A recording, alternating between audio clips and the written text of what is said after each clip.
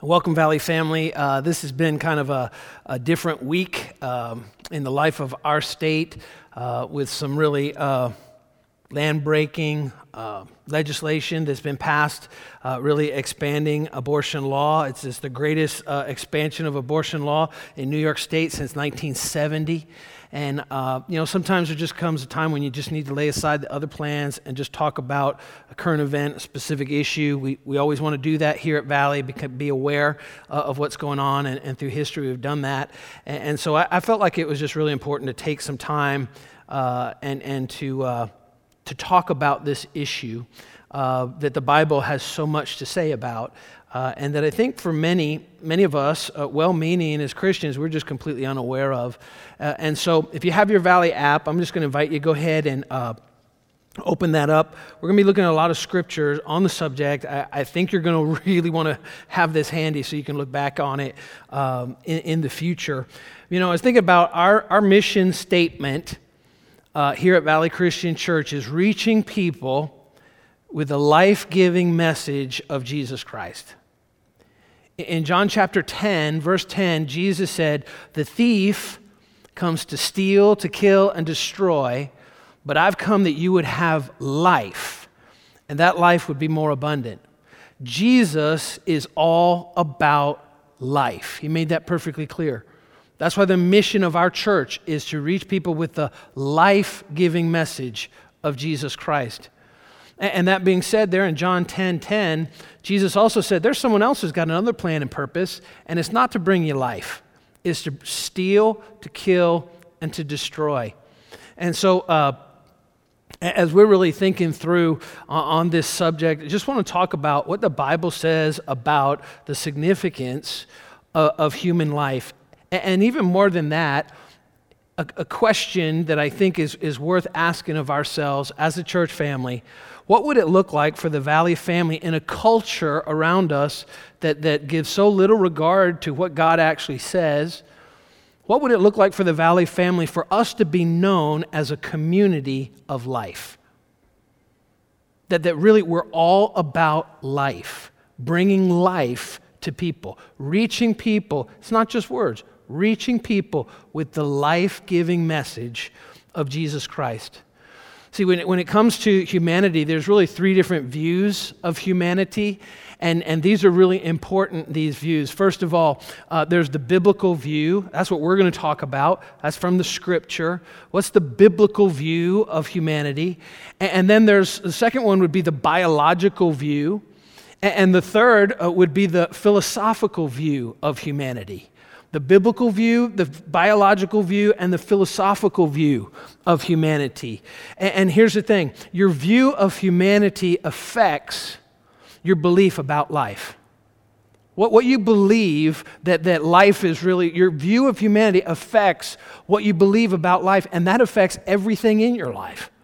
And the way you treat other people, the way you relate to other people. In fact, let's go back to that previous screen, those three different views: biblical, biological, and philosophical. Let me just take a little time to explain that, because your view of humanity affects your belief about life.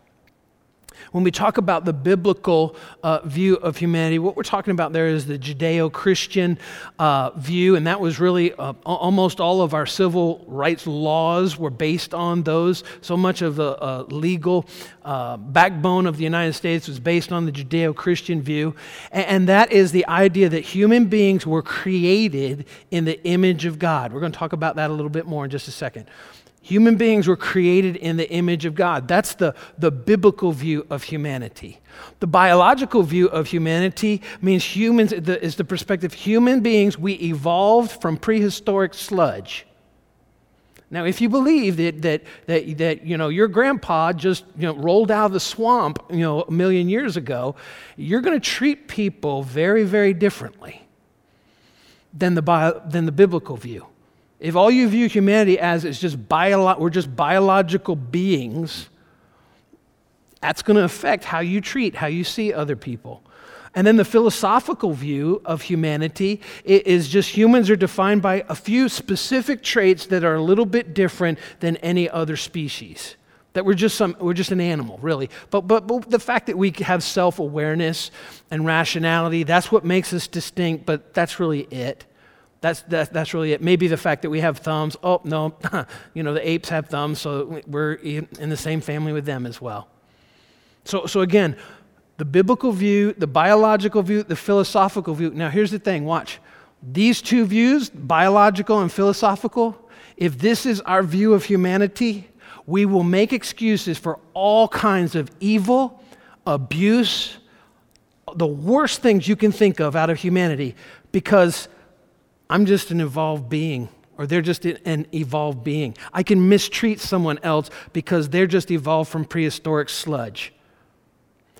They're just a really higher form of animal, philosophically, that can reason.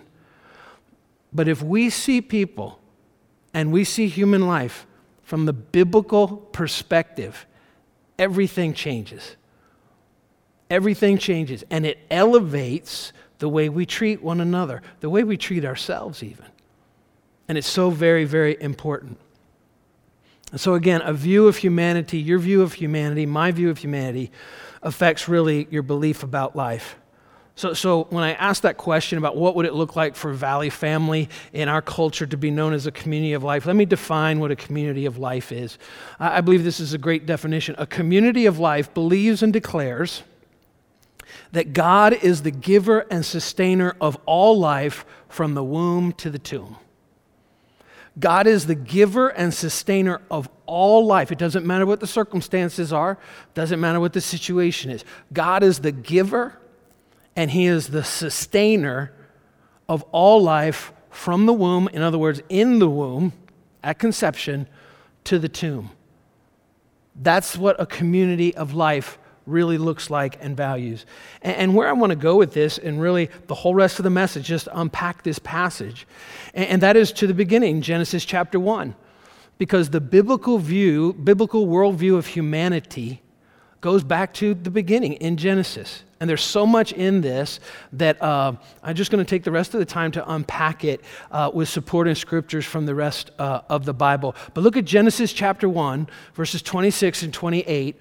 It says, "Then God said, 'Let us make mankind in our own image.'" Hold on, this is crazy. We are eavesdropping on a conversation that took place within the Trinity. Have you ever thought about that before? God said, "Let us," Father, Son, and Holy Spirit, all there together, "let us make mankind in our image, in our likeness, so that they may rule over the fish in the sea and the birds in the sky, over the livestock and all the wild animals, and over all the creatures that move along the ground." So we're just going to read this through, and then I'm going to unpack it. It goes on and it says, "So God created mankind in His own image." All the other things have been created, but it's only mankind that God says, "I'm going to create mankind in my image, in my likeness." So God created mankind in His own image. In the image of God, He created them, male and female. Female's not lesser than, on the same status, same level as man. Male and female, He created them. Not evolved, He created them. It goes on and says, "God blessed them and said to them, 'Be fruitful and increase in number, fill the earth and subdue it, rule over the fish of the sea and the birds in the sky, and over every living creature that moves on the ground.'" So 3 things that are real important about this creation narrative that we have recorded for us in Scripture, just unpacking it now. And the first is this: human beings are different than everything else in creation. Human beings are different than everything else. They're distinct. Human beings are different than everything else in creation. In fact, not only in Genesis, in the New Testament, and this is all throughout Scripture, I just don't have time to go through like a doctrinal thesis on this in one message. But look at 1 Corinthians chapter 15, verse 39. The Bible says, "Not all flesh is the same." Not all flesh is the same. People have one kind of flesh, animals have another, birds another, and fish another. We have so many laws, don't we, on the books right now for the protection of all kinds of wildlife, endangered species, all kinds of things like that. But the Bible makes it very clear, people are different. Human beings are not the same kind of flesh as the animals, as the birds and the fish. Should there be laws about conserving wildlife and all that? Absolutely. That's a part of it we're going to get to. But how much more so the fact laws to protect people that are made in the image of God? It's not the same. People are different. And so human beings are different than everything else in creation. Human beings are the only ones that, could I put it this way, are aware that we're self-aware. You know, my wife Susie and I have two dogs, two French bulldogs, Tybee and Lucy, and we love them. They're fantastic. I think the world of them, but they are not self-aware at all. They're not self-aware. They're not thinking about, I wonder what our July 4th plans are. They have no concept of that. You know, it's like they walk outside and it's snowing and they're like, whoa, what happened?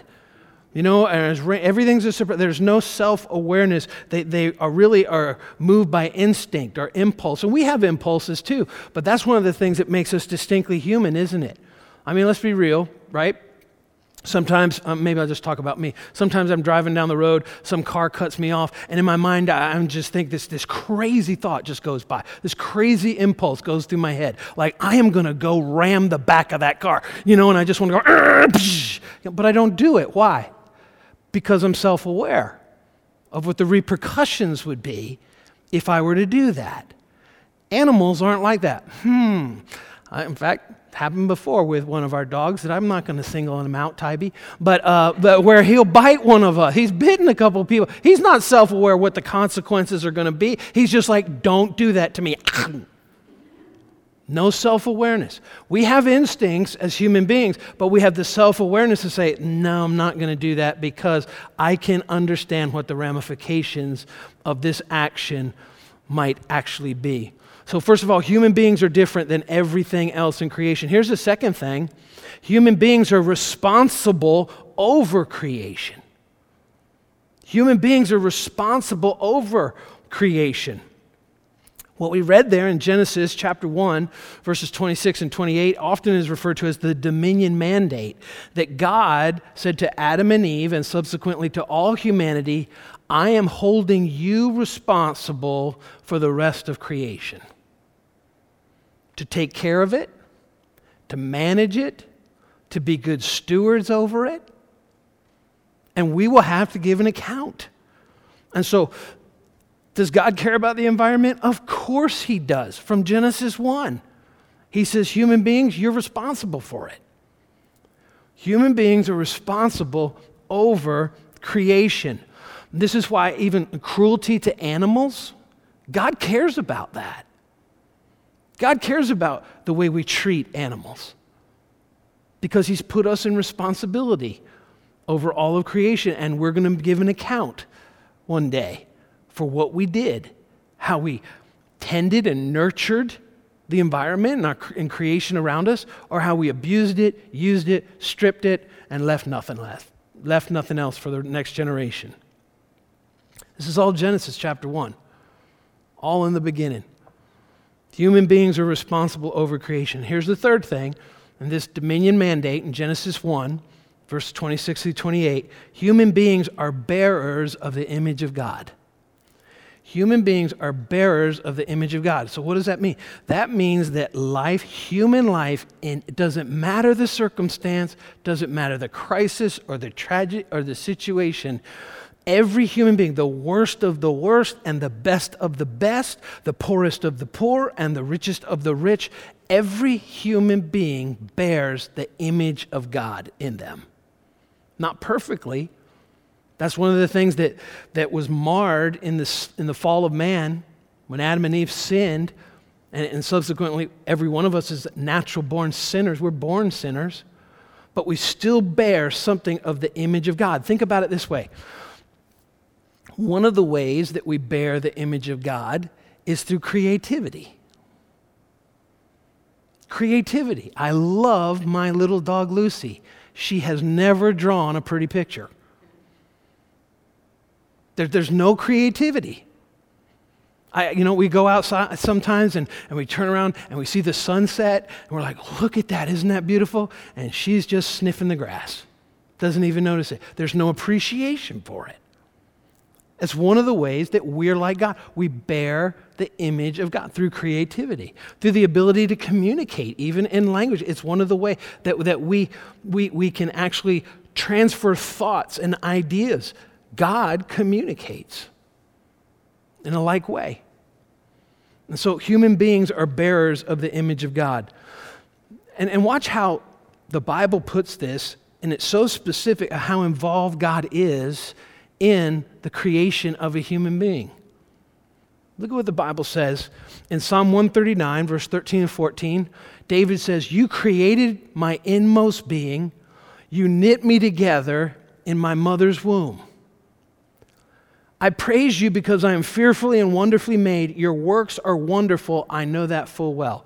Now, obviously, David didn't think that God had some kind of cosmic knitting needles. That's not what he's talking about. He's using an analogy here. But isn't this amazing, remarkable? This was written almost 4,000 years ago. No microscopes, no understanding of biology, none of that. And he says, "You formed me in my mother's womb."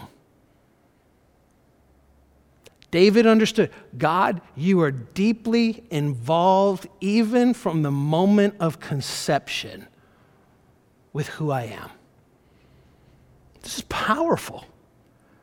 See, this is the biblical view of humanity is it's not a fetus, it's a baby.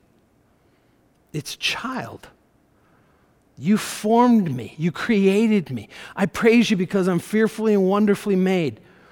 Your works are wonderful. I know that full well. This puts God actively involved in the womb of your mother when it comes to you. And so he chose the color of your eyes. He chose the color of your hair. I wish he chose that I'd have a little bit more at this age. But anyway, it's another story. He chose the DNA. He chose the tone of your voice. He chose all of those things. You know, I've said this before, just personally, there was so much in my life that I wished I was 6 feet tall. Because when I played sports, when I played football, college, scouts and all would come to the games, and they kept telling my dad, "Boy, if your son was only 6 foot tall, we'd be real interested." But I'm not. I'm 5'8" and 3/4 of an inch. You're just 6 feet tall. And you know what? I think this, as I look back now, if I had been 6 feet tall, I would not be where I am today doing what it is I'm doing, which is exactly what God had planned for me. I have one brother who's 6'2" and another brother who's 6 foot, and I'm 5'8" and 3/4. God knew. God knew. And so it's so very important. He chose everything about you because he has something specific planned for you.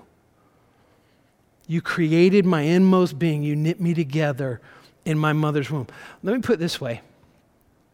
Never despise how you're wired. Never despise how you've been created or where you've been placed. Because you're exactly the way God wants you to be. Exactly the way God wants you to be. And we bear his image. Look at this, another passage, just looking at some of these, is just amazing, the clarity of Scripture. Jeremiah chapter 1, verse 5. The Bible says, "Before I formed you in the womb, I knew you. Before you were born, I set you apart." I had a plan and purpose specific for you, Jeremiah, and for you and me too. "I appointed you as a prophet to the nations." The Bible makes it clear God has a plan and purpose for every human being before they're ever born. Before they're born. When they're in the mother's womb. God had a plan. And God has a purpose for every single human being. And then look at this. This is pretty amazing. Fast forward to the New Testament when Mary, the angel, appears to her and says, "You're going to bear the Christ child. The Holy Spirit will overshadow you, and you're going to give birth to a son." The Immaculate Conception, virgin will give birth. Not only that, but her Aunt Elizabeth also could not have a child, and they wanted to, her and her husband, and it was told to him, you'll have a child, John the Baptist, a cousin. And so Mary goes to visit Elizabeth. Mary's already beginning to be with child, early parts of pregnancy. Elizabeth is carrying John the Baptist, and look what the Bible says in Luke chapter 1. When Elizabeth heard Mary's greeting, Mary says, hey, Aunt Elizabeth, watch this. The baby leapt in her womb. And Elizabeth was filled with the Holy Spirit. In a loud voice, she exclaimed, blessed are you among women, and blessed is the child you bear. Watch this now. But why am I so favored that the mother of my Lord should come to me? As soon as the sound of your greeting reached my ear, the baby in my womb leaped for joy. Think about this for just a minute, the ramifications of this. The first person to celebrate Jesus Christ was an unborn baby in the womb. The first person to recognize who Jesus Christ is was John the Baptist as a baby in his mother's womb. That's powerful. Just let that sink in for a minute. Because humanity bears the image of God, an unborn child should be treated as a person from the very moment of conception. And these are not the only verses in the Bible that give this full picture of from the moment of conception, that's a baby. And God is involved with a plan and purpose for that child's life. Right there involved. As I like to say, there's no such thing as accidental children. There are accidental parents, but there's no such thing as accidental children. A child is not an accident. God has a plan and purpose for every human being. And so there's three implications of this. Just that breakdown there from Genesis chapter 1, 26 through 28. Human beings are different than everything else in creation. Human beings are responsible over creation, and human beings are bearers of the image of God. I believe God wants us as a church family to be known as a community of life. A community of life. Jesus is all about life. Now, here's the tragic statistics of the reality of what's going on in our country. The CDC, the Center for Disease Control, which is not pro-life or pro-choice, it's the federal government account number. The CDC has on record since 1970 to 2015 in the United States, there have been 45,789,558 abortions. 45 million human beings aborted. Just to put that in perspective for just a minute, think about state populations. That's larger. More people have been aborted since 1970 than the population of any state in the United States. California is the largest, with a population last year of 39 million. You still have 6 million more people if the entire state of California was wiped out. Texas is 28 million. Florida is 21 million. New York is 19 million. 45 million. Can you imagine taking a week and driving all over New York and you did not see, even in Manhattan, not a single living soul? It's only half. The population of New York is half of the amount of human beings that have been aborted since 1970 to 2015. 2016, 17, and 18 numbers are not in that. Some say that could be well over 53,000 abortions. And I know that sometimes the question is about abortion. Well, what about if the mother's life is in danger? Again, let's go to an extensive study, not by pro-life or pro-choice. Again, the government, CDC.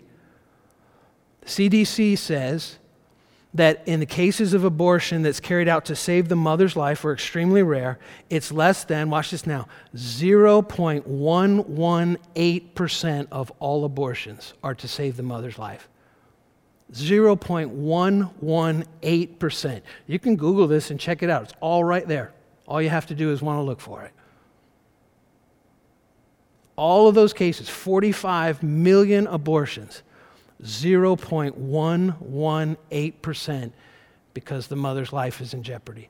And that being said, I believe there's nothing morally wrong or biblically wrong with saving the mother's life in that instance.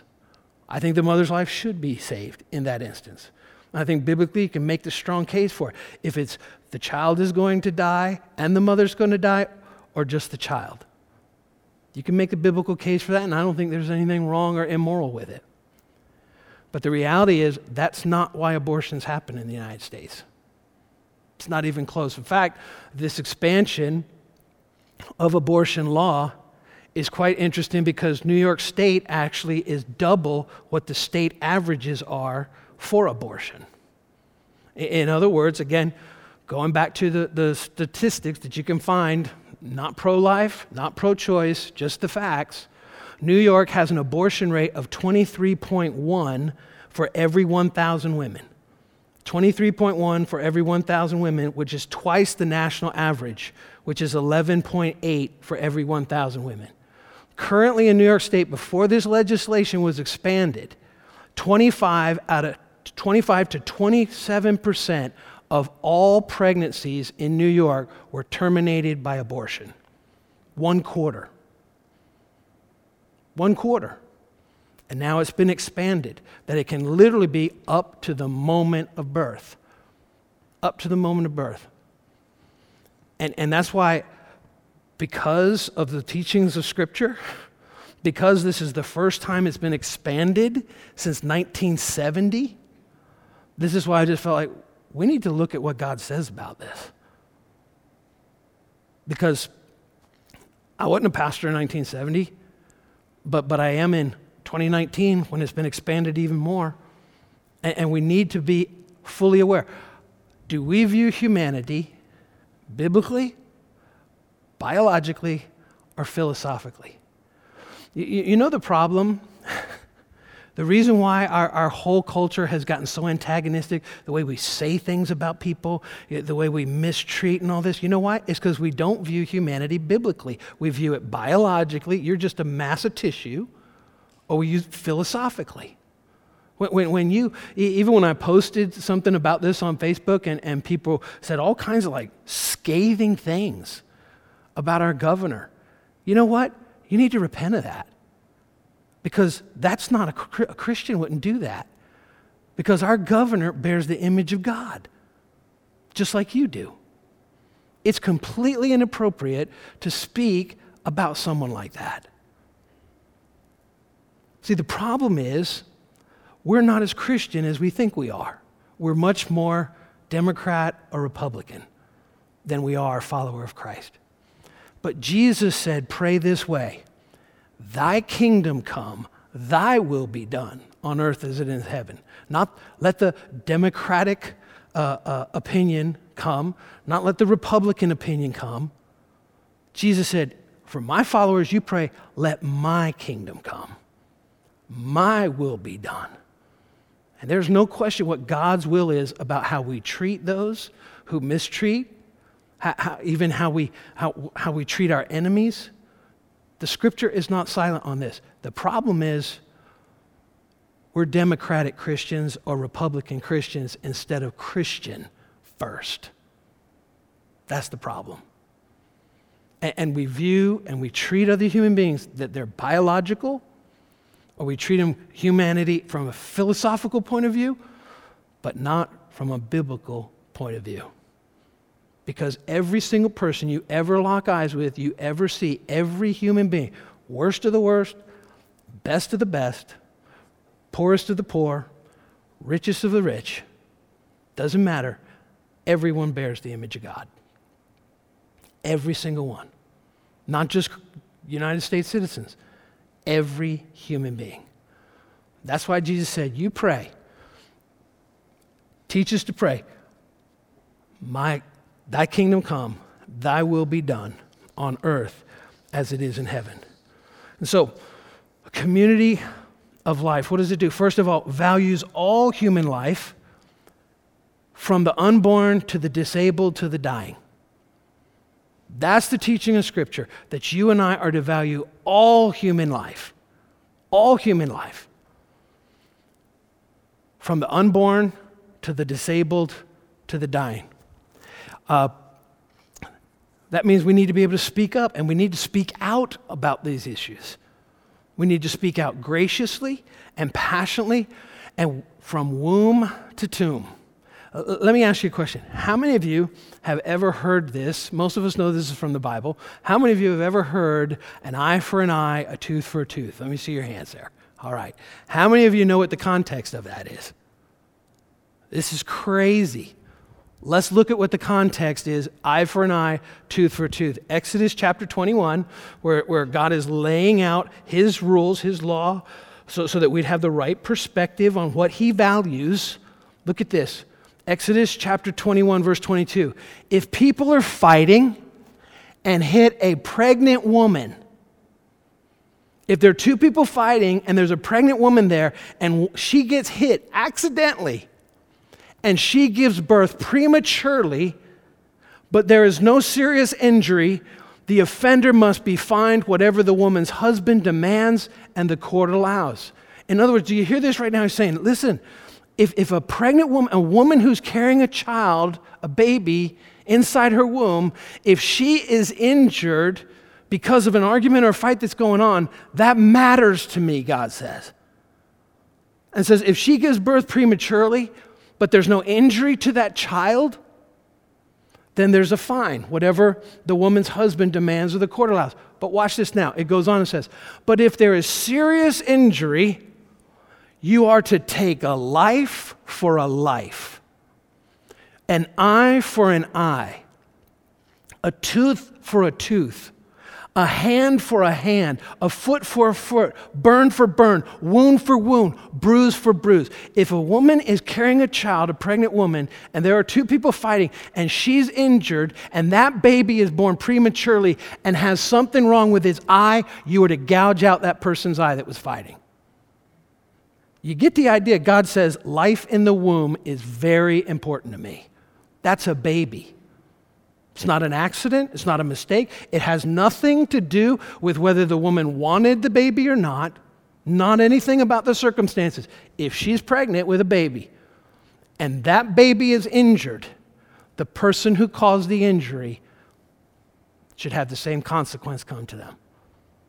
It's shocking. Eye for an eye, tooth for a tooth. The whole context is about a woman carrying a baby in her womb. Jesus then takes this. Jesus talks about this as well in the New Testament, and he amplifies it even more. But he never says, oh, it doesn't apply to a pregnant woman. He never negates the context of it. He amplifies it even more.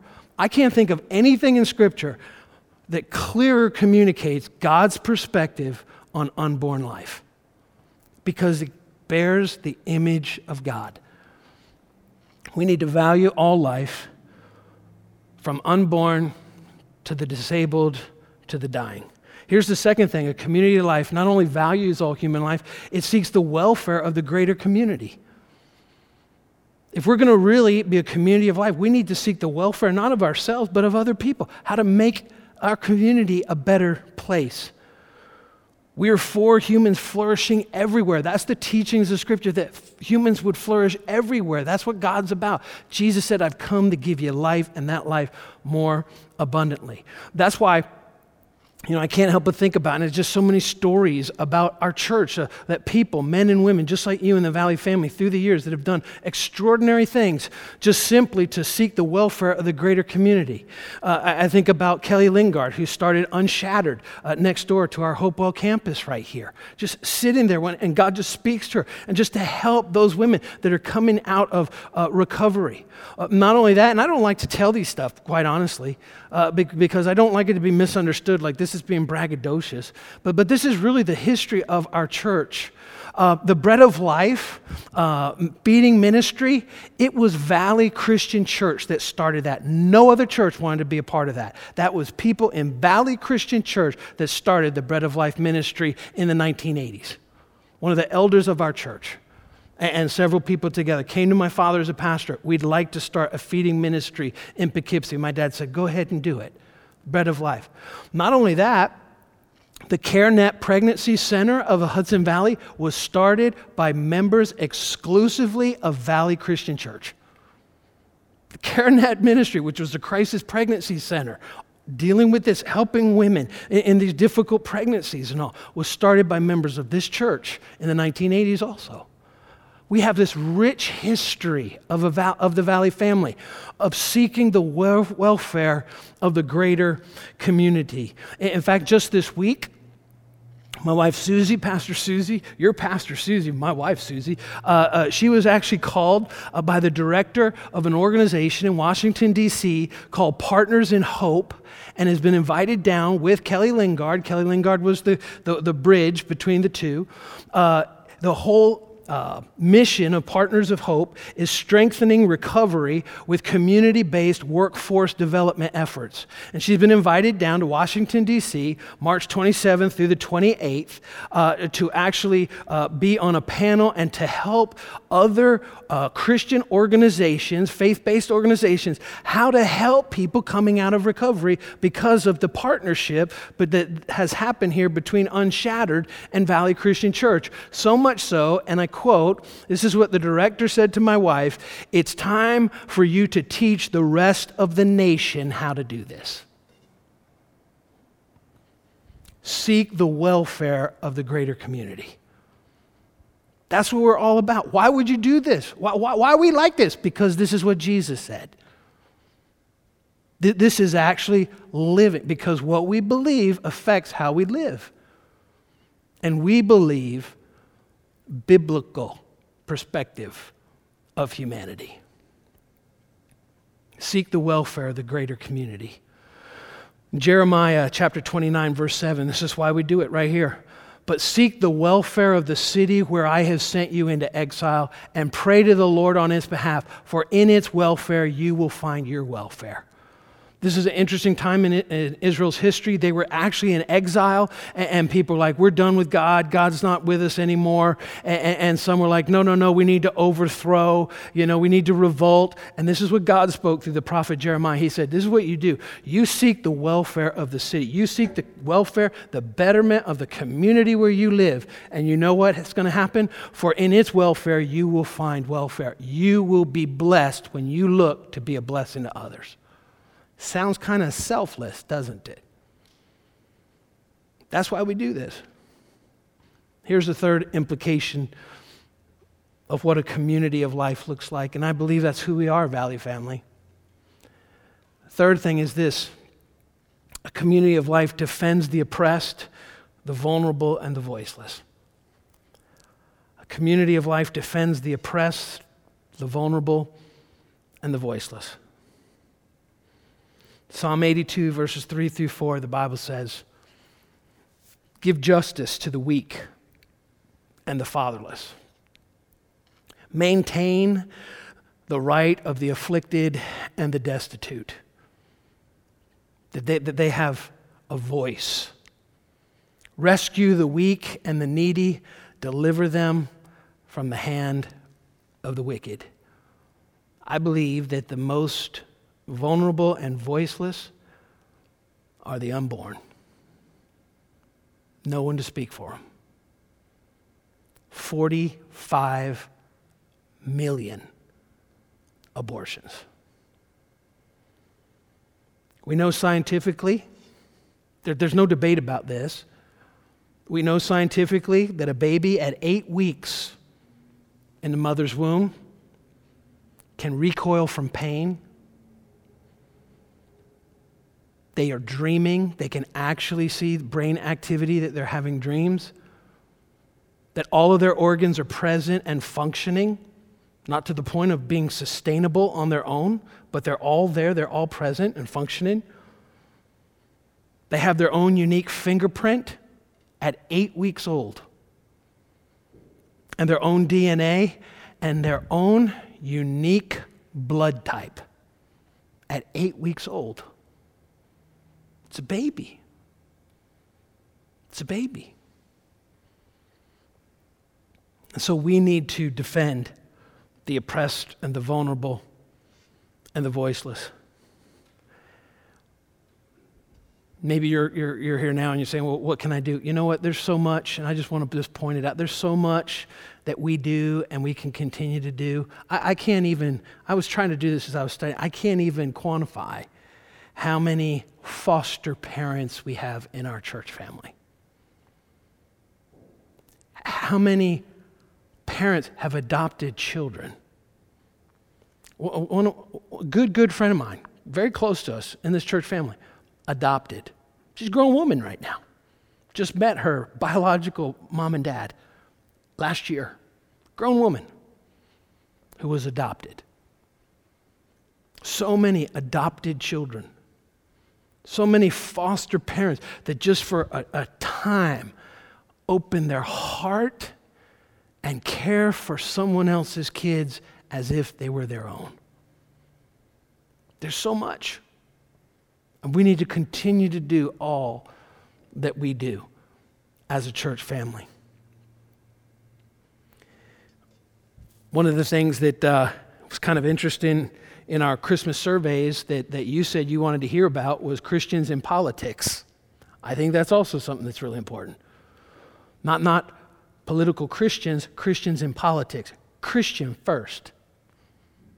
Christian first, before Democrat or Republican, before liberal or conservative. Christian first, representing biblical worldview of what a human being is, humanity. I think some are called to be in the political sphere. Christian first, before any political affiliation or party. One of the things also in those surveys that was one of the top 5 that you wanted to hear about was spiritual warfare. We're working on a whole series right now for March about spiritual warfare. We're calling it SWAT, Spiritual Warfare and Tactics. Because listen folks, this whole issue about life, that's why it makes no sense to start calling somebody names. Because the Bible says we wrestle not against flesh and blood. As soon as you vilify and say someone is evil, the embodiment of evil, all this nonsense, you are no longer acting like a Christian. Because the Bible says we wrestle not against flesh and blood. There is a spiritual battle going on, and the weapons of our warfare as Christians are not carnal. They're not natural and name-calling, all that stuff. But they're mighty in God. They're not carnal. They're spiritual for pulling down the strongholds. That's what we're going to be talking about the whole month of March. So very important. So I think one of the things every one of us needs to be informed, not only as a voter, we need to be informed what God says about all these different topics and subjects. What does God say about this? And I know just the size of our church family, I know there are many of you in this message today, you're hearing something you never have heard anywhere before. But it's been in God's Word all this time. All this time. So we need to be informed, not only as voters, we need to be informed of what God's Word says on all these different subjects, all these different topics. And we need to be active in the political process. And let me say this with a caveat. I think this is so important. The Democrats are not right. And the Republicans are not right. There is no political party that represents God's will in the United States. Not one. Each have some measure of truth, but not one of them rightly represents the teachings of Scripture. Not one. And it's so important that we understand. That's why you can't be, I just don't believe you can be a Democrat who's a Christian or a Republican who's a Christian. You have to be a Christian first. We have to be a Christian first because elections have consequences, and we've seen that this week. We've seen that this week.